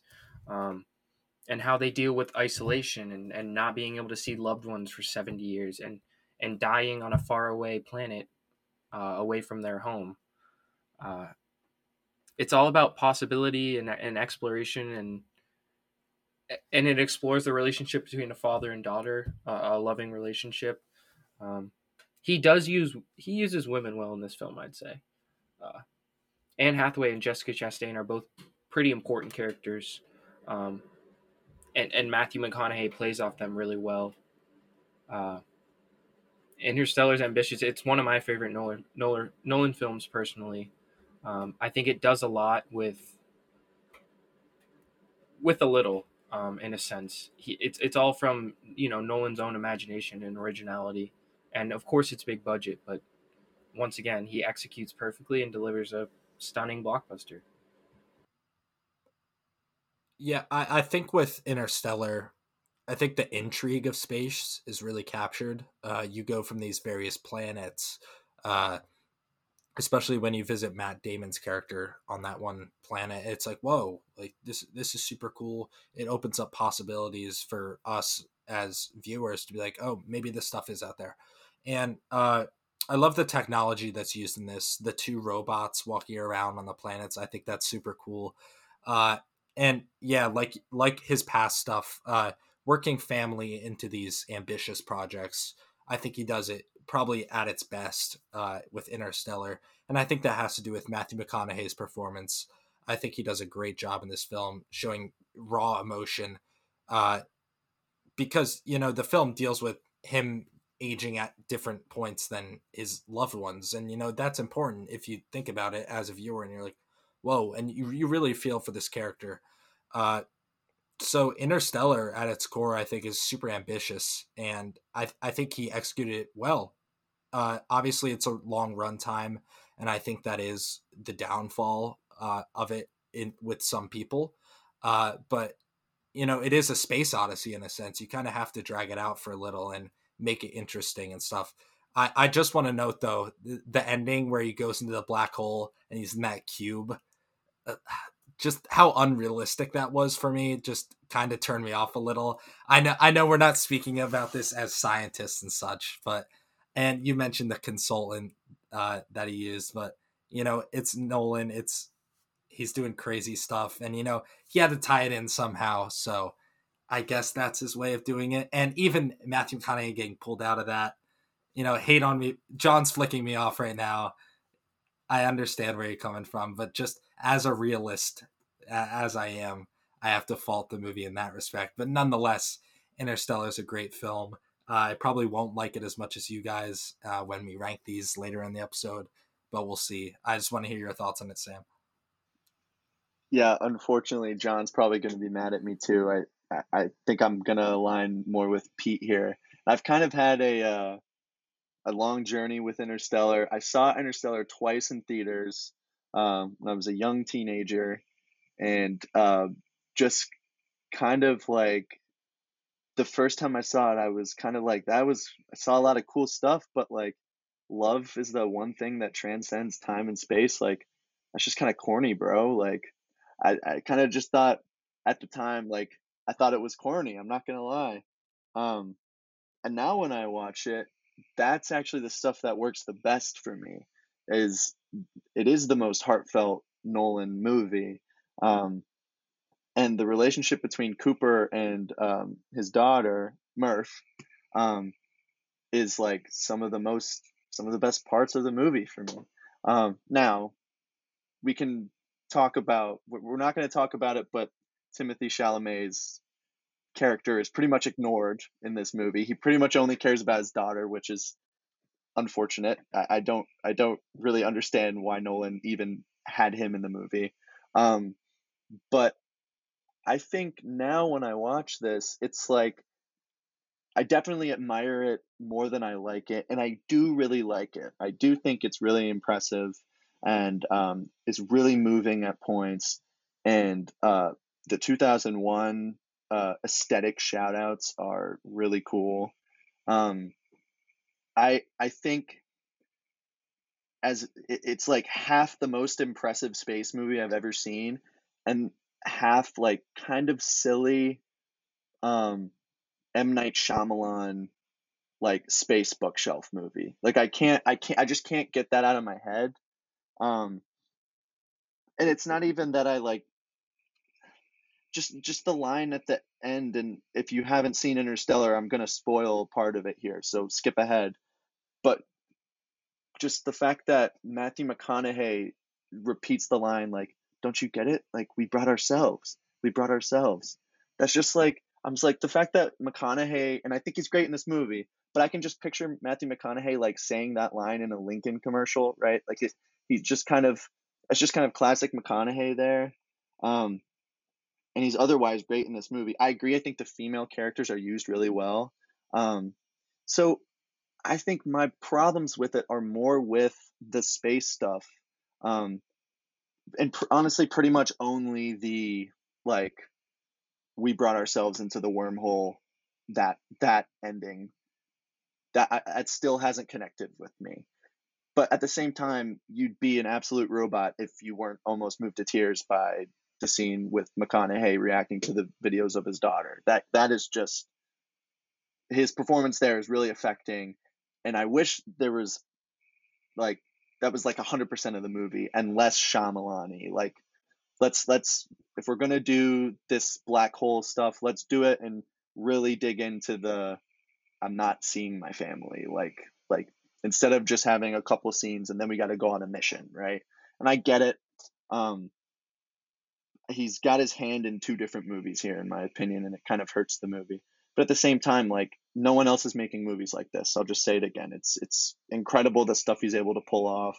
Um, and I just think you know the three of us are having very different reactions to this movie. It's definitely grown on me. I think it's one of those where it either clicks for you right away or it just doesn't quite click for you, right? Um, and for me, it doesn't quite get there, but I certainly think it's good. Um, so yeah, definitely Nolan's most heartfelt movie and probably his most visually like in terms of effects, like special effects, awesome imagery here. So interesting movie. We could do a whole podcast just on Interstellar takes because I'd love to unpack it more, and I'm still working out how I feel about it. But this has been interesting to talk about it with you guys. Yeah, I'm no guy to tell anyone else that their opinions on movies are wrong or invalid. I'm not going to say that. But we could have a pretty heated debate about this. Maybe it's just because I love it too much.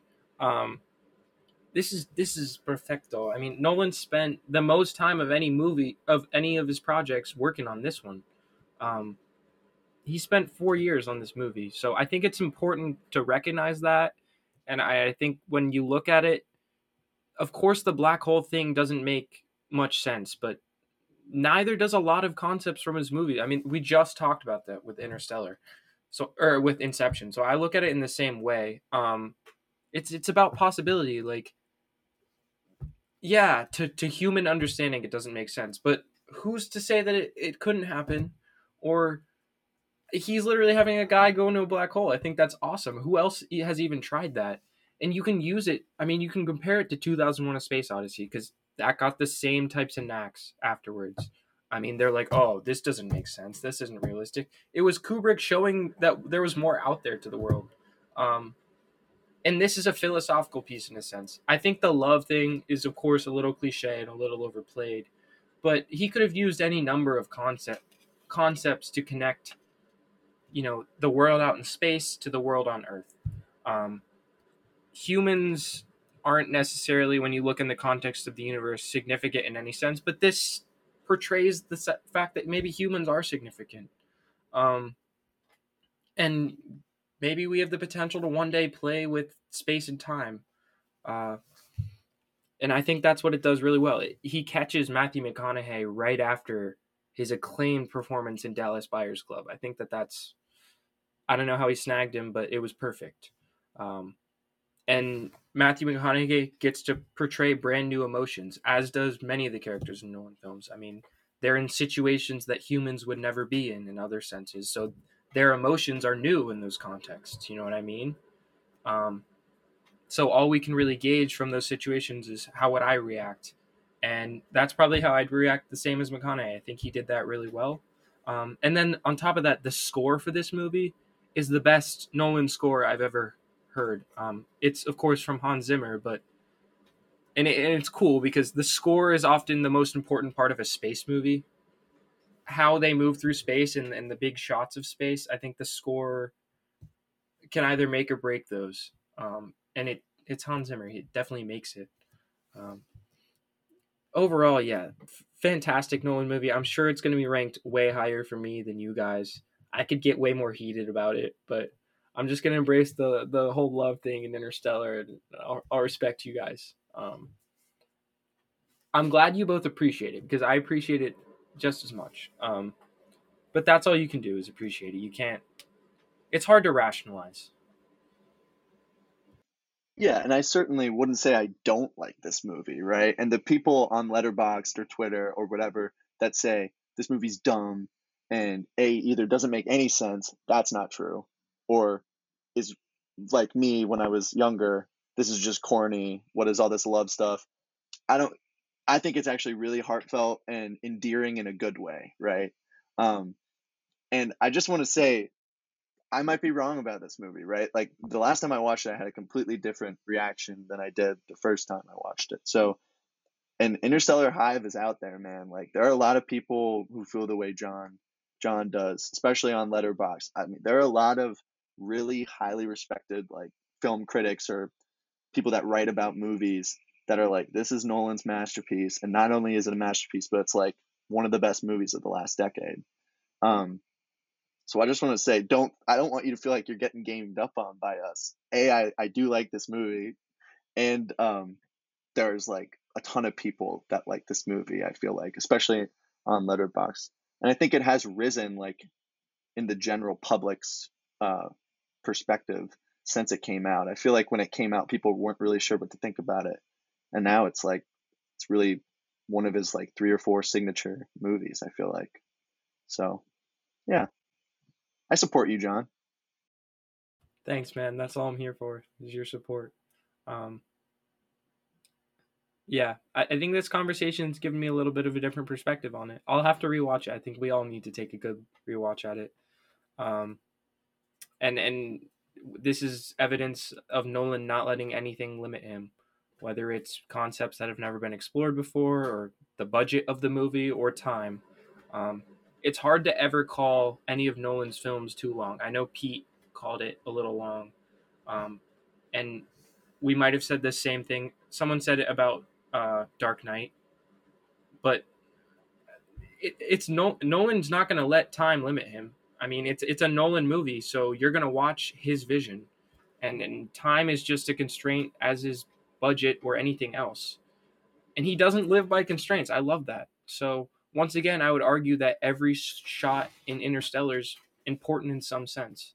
Um, I'm never going to critique a Nolan film for being too long or too short, for that matter. Um, Yeah, so that was 2014's Interstellar, and he followed it up in 2017 with a war film entitled Dunkirk. And the plot reads: Allied soldiers from Belgium, the British Commonwealth and Empire, and France are surrounded by the German army and evacuated during a fierce battle in World War II. Written and directed by Christopher Nolan, and it stars Finn Whitehead, Barry Keoghan, and Mark Rylance, as well as Tom Hardy. And it's currently available on HBO Max. So we've talked about Nolan taking on space, time, all these different avenues, superhero movies. This is his take on a war film. Uh, from visual effects, practical effects, this is the biggest scale he's worked on. Huge explosions throughout. Not a lot of dialogue, though, I will say, which a lot of people criticize the film for. But I just want to hear your guys' takes on it. So what do you think about 2017's Dunkirk? Yeah, Dunkirk. I really, really love this movie. It's in my upper tier for Nolan for sure. And in my opinion, one of the best movies of the last decade. It might be in the top 10. Um, I it was one of the best theater going experiences I've ever had in my life. Um, Seeing this movie, I think I saw it on opening weekend, or shortly after, and it's got my favorite. I love the opening shot of The Dark Knight, but it's got my favorite opening shot in Nolan's filmography, um, with the propaganda pamphlets falling from the sky, and the soldiers kind of creeping through. And it's just like as soon as the first frame hits, you're just locked in, and it's just one of the most harrowing experiences I've ever had watching a movie. Um, I don't care if there's a lot of dialogue or not. I mean, I just think that this is the movie that it had to be.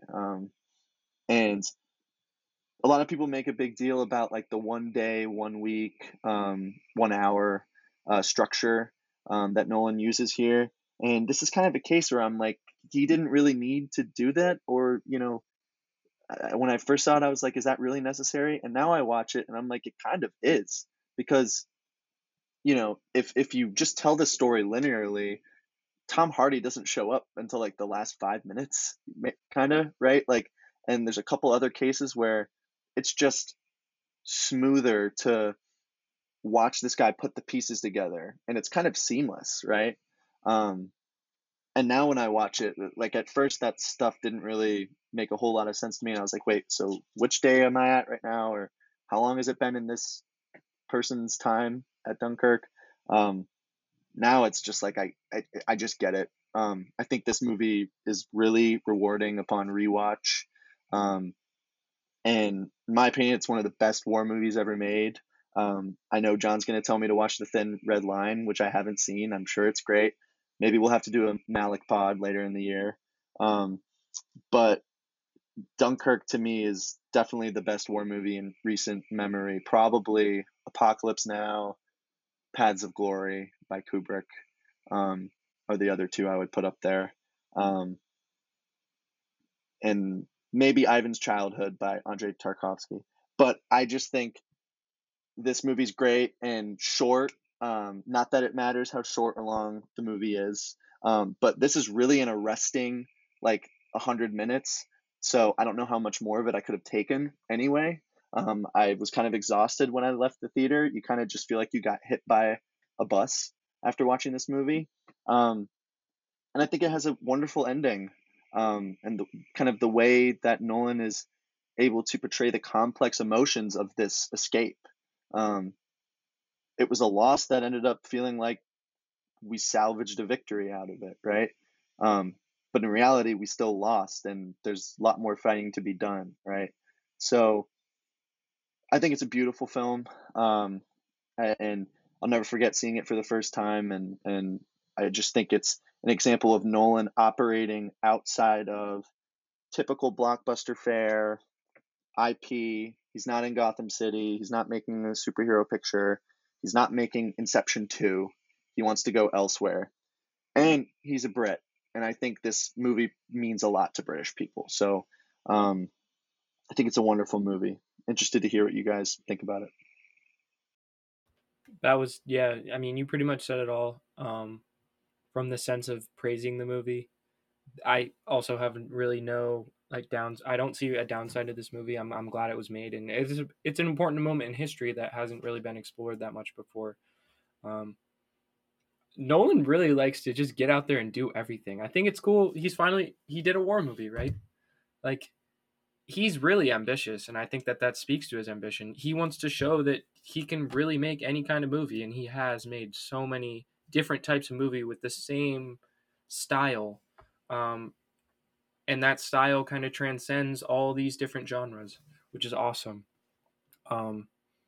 Yeah, shooting it in a linear kind of chronological fashion would have definitely taken away, because you need to see how each character develops and then see how they're important to the actual day of Dunkirk itself. And I'm glad he did that. Once again, the score, the special effects, it all works. It's clear that at this point in his career, he's found all the right people to do all the right parts of his movies. And that team never disappoints. So just crediting not only Nolan, but the team of people he's found. And it really took a team to make this movie. It's clearly an ambitious project. The cinematography is beautiful. The shots are beautiful. He gets a slew of talented actors. I know Harry Styles even made an appearance in this. And you're right about the British roots thing. This is Nolan's. This is another passion project for Nolan. At this point, he can do whatever he wants, and no one's gonna bat an eye. He can say he wants to make this movie, and he has complete leave to do that. And this one is definitely a tribute to where he's from, and he likes to use British parts of his movie, and in this one he just went out and made a full British, you know, home like homage to a big moment in their victory in World War II, because they were beat up before the Americans and everything showed up, and it's important to showcase that. Um, they had to lose a lot to create the modern day Britain, um, and Nolan's the best type of guy to take that type of film on. I'd love to see if he can do another war movie, because you did say with the Thin Red Line, I'm a big fan of philosophical pieces, and Dunkirk is a philosophical piece. It might not come off that way, but it definitely is. Um, and as far as Malik goes, we'll have we'll have some pods on it. We'll definitely have a couple. He's easily my favorite director. Um, yeah, this is a little Malik-esque. So uh yeah, I just want to echo everything you guys said. I like how he uses perspective in this. He doesn't, upon watching it, I thought they were just going to focus on Finn Whitehead's character the whole time and just follow him throughout Dunkirk, and it was just going to be like 1917-esque in that sense. But I like how he even goes to, he takes this naive soldier, he takes this soldier who has already been through Dunkirk, and then he puts it in the air as well, which I think is super cool. And I love the relationship between Cillian Murphy and Mark Rylance and that whole crew, and how much unrest there is, even though they're all British and they're all working towards the same goal. You have to realize that, all these people were stranded, and these people, in a sense, are heroes. And I like how Nolan revealed that even civilians, in this sense, did great things at Dunkirk, which I liked. And I love the plane shots as well of Tom Hardy. He, for some reason, Nolan loves covering up Tom Hardy's face, and other directors as well. We've seen it with Mad Max as well. And, even through that, Tom Hardy puts a good performance through. And, a shot that'll live with me in this is when his plane is all beat up and he has his hands up and the German soldiers surround him. That's one of my favorite shots from the film. And yeah, I think this is, from a practical effects and visual effects standpoint, it's a masterpiece. He really did everything he could instead of implementing CG, which I think is really important and adds a grittiness to the film, which Nolan loves to do. Yeah, and you mentioned the shot of the plane. There's a couple of other just unbelievable shots where you're like, how did they even do this? The one of the Fionn Whitehead laying down on the beach and the bomb goes off, bomb goes off, bomb goes off down the line. That is like, man, how did you even come up with like a way to do that, right? And I'm sure there's some effects used, but it doesn't really look like it. There's some shots of the dogfights where planes are just diving, and it just feels like you're in the plane, right? Like it feels like you're part of the dogfight. Um, but I mean, is there any shot in recent memory that puts a smile on your face more than like Kenneth Branagh going home? He says like they're coming, and someone says who, and he goes home, and then you see all the civilian boats coming, and the Hans Zimmer score swells. You're just like, man, like this is just a symphony. It's just everything is clicking. This guy is just at the peak of his powers. And I know I've said that a couple times during this pod, but there's every so often in his movies, there's just like one or two moments where you're just like, man, everything this guy has put us through up to this point, put us through is not the right phrasing, but everything he's done so far, it's been leading up to this, and it really pays off. He's great at making you feel like something big is coming and you don't know when. And then when it actually comes, it's immensely satisfying. He's probably one of the best directors at anticipation. So yeah, great movie. awesome movie, yeah. Um, it is like a symphony of a director in a sense. Um, but I that leads us to our next movie, which I will introduce right now, and that is 2020's Tenet. The plot reads: armed with only one word, Tenet, and fighting for the survival of the entire world, a protagonist journeys through a twilight world of international espionage on a mission that will unfold in something beyond real time. Written and directed by Nolan, stars John David Washington, Robert Pattinson, another British, and Elizabeth Debicki. You guys thoughts? Yeah, I mean, we've covered Tenet on the pod before, so I kind of want to keep this brief. But this is Nolan taking all of his stuff in the past with time and everything, and just turning the amp up to like 50 and just going balls to the walls. Especially with the score done by Ludwig Göransson, which I thought got snubbed at the Oscars, and just crazy scenes. The one scene that stands out is the the uh, the robbery on the highway. I think they took like 3 weeks to film that one scene, or something great, maybe even like 3 months. But just the scope of this film is huge. You mentioned the plane scene where they crash into the Freeport. Super well done. I will say, though, upon viewing it again, I'm not the biggest John David Washington fan. I don't think his acting in this, I mean, obviously, his character isn't supposed to be developed or anything. He's supposed to be like this stone cold killer. And I think he does that well, but I think he could have brought a little more to the role. Obviously, there is a swagger about the film as well, most evidently shown through Robert Pattinson and his fits. Uh, I know John and I are on Robert Pattinson bender. It's great to see him working in this big budget stuff. And yeah, I enjoy Tenet a lot. I think it's going to rank a little higher on my list than you guys. Obviously, not a top tier Nolan film, but for a year that was low with cinema and kind of put us in a bad mood just because we couldn't make it to the theaters. Going out to the theater in the middle of a pandemic to see this was super satisfying, and made 2020 as a year kind of memorable for me in film.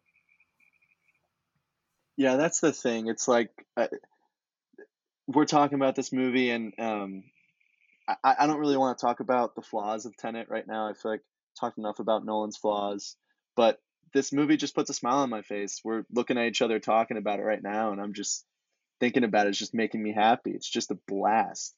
Um, and you mentioned Robert Pattinson. I low key think he should have been nominated for like best supporting actor. He like is really funny and is clearly having a lot of fun, and at the same time like definitely didn't know like what the movie was about the entire time, right? Yeah, Like yeah, it, yeah. it's so funny. Um, and yeah, I mean, I've watched this movie 4 times in 2021. I looked at my stats on Letterboxd the other day, and I'm like, man, I really probably don't need to rewatch Tenet right now. There's probably some other stuff I could dabble in. Um, but yeah, I mean, I said it before on the other pod where we talked about this, but you just feel like the director's getting out the toy box and just seeing what he can create. I mean, he's just playing around, and it's awesome. Um, so I really do love Tenet. It's not one of like his best movies. My list is gonna be what do I think his best movies are in terms of movies where I had a lot of fun watching. It might be like up there for most fun movies ever. Like even the bad stuff is really fun. Like I'm sorry, but the line where someone says to Elizabeth Debicki like if this happens then like it'll mean the end of humanity, and she goes including my son. I laugh every time because it's like of course your son is part of humanity. And I'm just picturing Christopher Nolan being like, okay, we need a little bit of agency for this character here, so let's sprinkle in this line. Um, but that's like it doesn't play as bad to me as like it does in some of his other films because he's just having fun. Like you can tell. And I said Memento was probably his funniest movie. I think this movie is pretty funny. Um, he actually tries to crack some jokes. Michael Caine is like on his lunch hour and he's just like insulting John David Washington. Like, why is that in the movie? It's so funny to me. Um, so this is just like the Christopher Nolan movie I have a great time with, and I think we're doing this pod at the right time because it just got on HBO Max. So I'm gonna try to hold off watching it again. Um, but yeah, definitely very memorable, and you know, I ordered my hot sauce an hour ago, so I'll let John go. Yeah, I saw this movie 3 times in theaters because I mean, I had so much fun. It's a really fun movie. And it's another Nolan. I mean, it plays with cool concepts. What else can you get? And it was so awesome to have this in the middle of the pandemic when a lot of stuff was going wrong. Um, I'm so glad that Nolan he's a man of like principle, and he has a way that he wants people to see his movies, and there's nothing wrong with that. He's been like so against HBO's policy now to joint release stuff on HBO Max and in theaters. And I'm glad he stuck to his guns and was like, yeah, this movie might not make as much money as normal Nolan films, but I want people to see it in theaters, and the people that really want to see it will go see it. I went and saw it, of course. And it's a movie made for theaters, and um, everything came together once again very well. It's cool to see Ludwig Göransson on the score. I was actually just reading that this is the first film since The Prestige for Nolan that Hans Zimmer hasn't done the score, and he actually reached out to Hans Zimmer to get him, and Hans Zimmer couldn't do it because he was working on some other project. Um, and that actually almost stopped Nolan from releasing the movie in 2020, but he decided to do it anyway, and it paid off with Ludwig. I thought the score was really well done.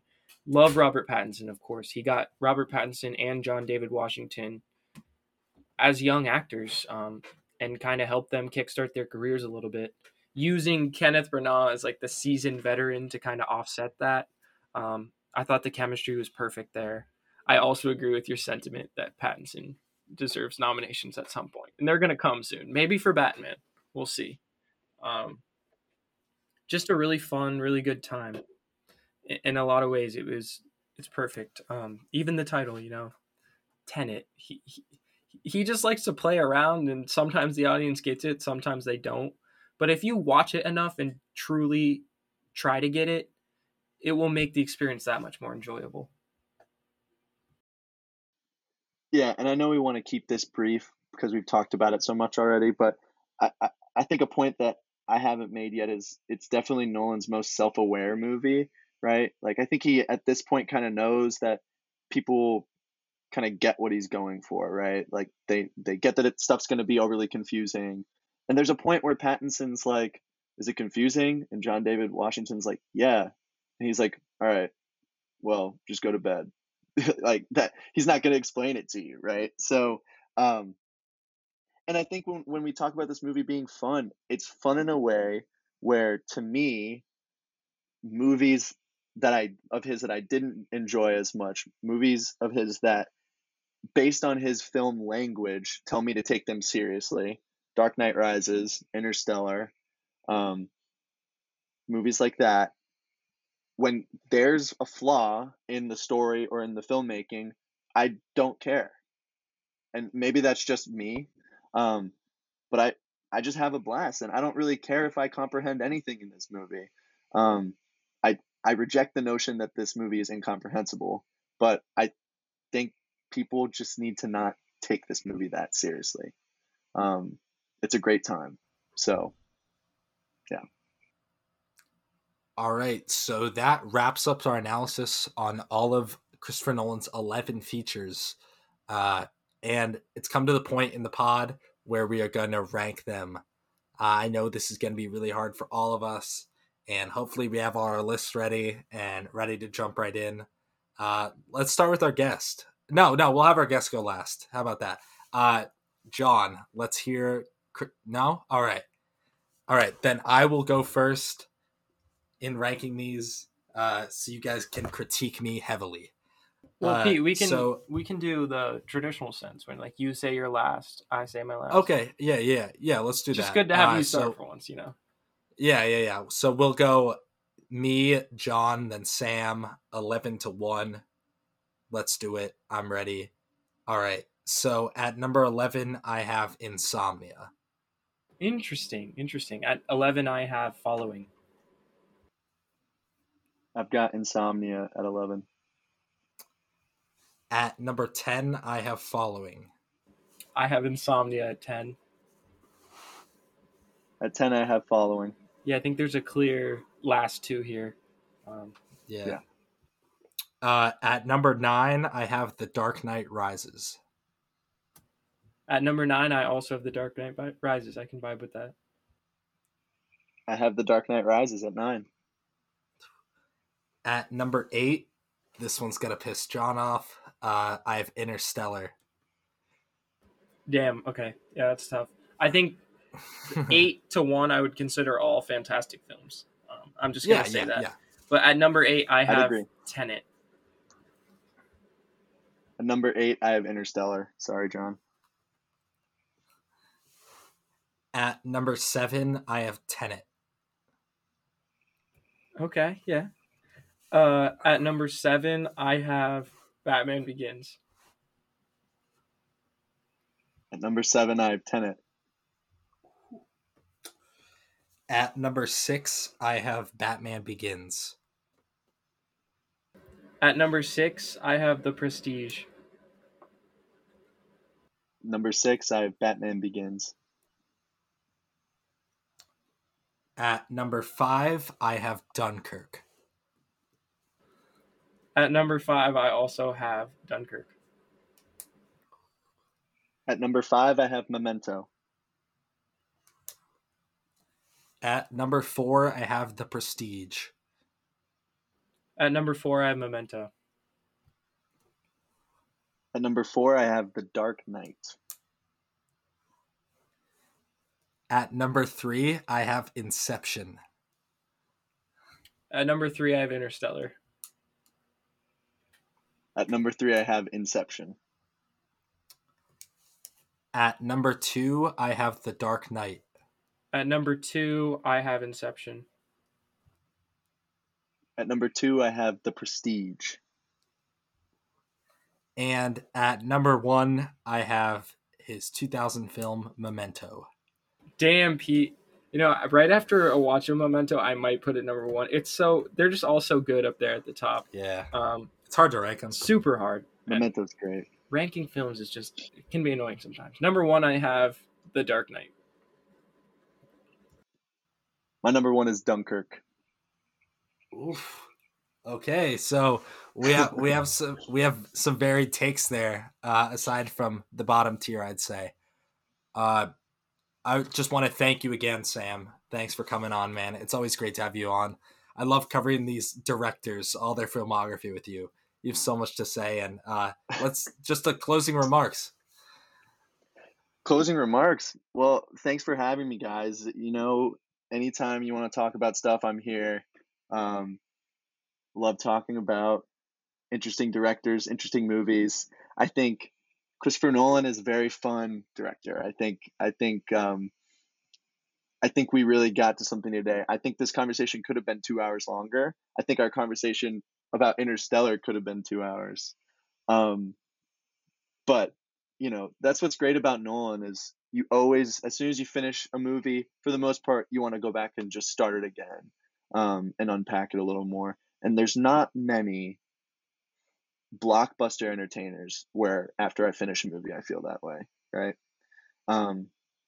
You know, I don't feel that way after I finish a Marvel movie. I don't feel that way after I finish Mortal Kombat. You know, but those movies make a lot of money, and it's amazing that Nolan can make a great movie and make a ton of money off of original ideas and like great direction, right? Because people don't realize it, but it's what Nolan's doing that makes these movies so good. It's not, oh, we just love Batman, right? Like, these movies are successful because Nolan is a really high level craftsman. And I wish, you know, I think he's kind of polarizing these days in terms of people being like, oh, Tenet was a failure and kind of screwed theaters a little bit. I'm less interested in that conversation today, even though I think it's important. But as I said at the beginning of the pod, just an incredibly important figure in terms of movies for, I'm sure, all three of us. Kind of got us at the right time, occupying that Spielberg, Kubrick, Hitchcock kind of space. So, yeah, I had a great time talking about it. I know this went long, as it always does. But there's 11 films to talk about here, and most of them are pretty good. So, yeah. Thanks again, guys. Yeah, of course. Always a pleasure to have you on, Sam.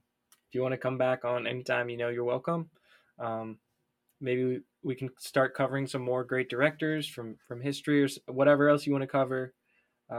Yeah, Nolan, fantastic. We'll see what he has in store. I'm sure we'll get something else in 2 or 3 years, and it'll be great because they're all fun and they're all interesting. And he doesn't hold himself back in any sense of the word, and that's what differs him from other directors. I think we've kind of talked about that today. So thanks again. Good pod today, boys. Yeah. So that's gonna wrap up episode 17 of Splash of Cinema. Signing off, I'm Pete. I'm John. I'm Sam. We'll see you guys next week. Peace.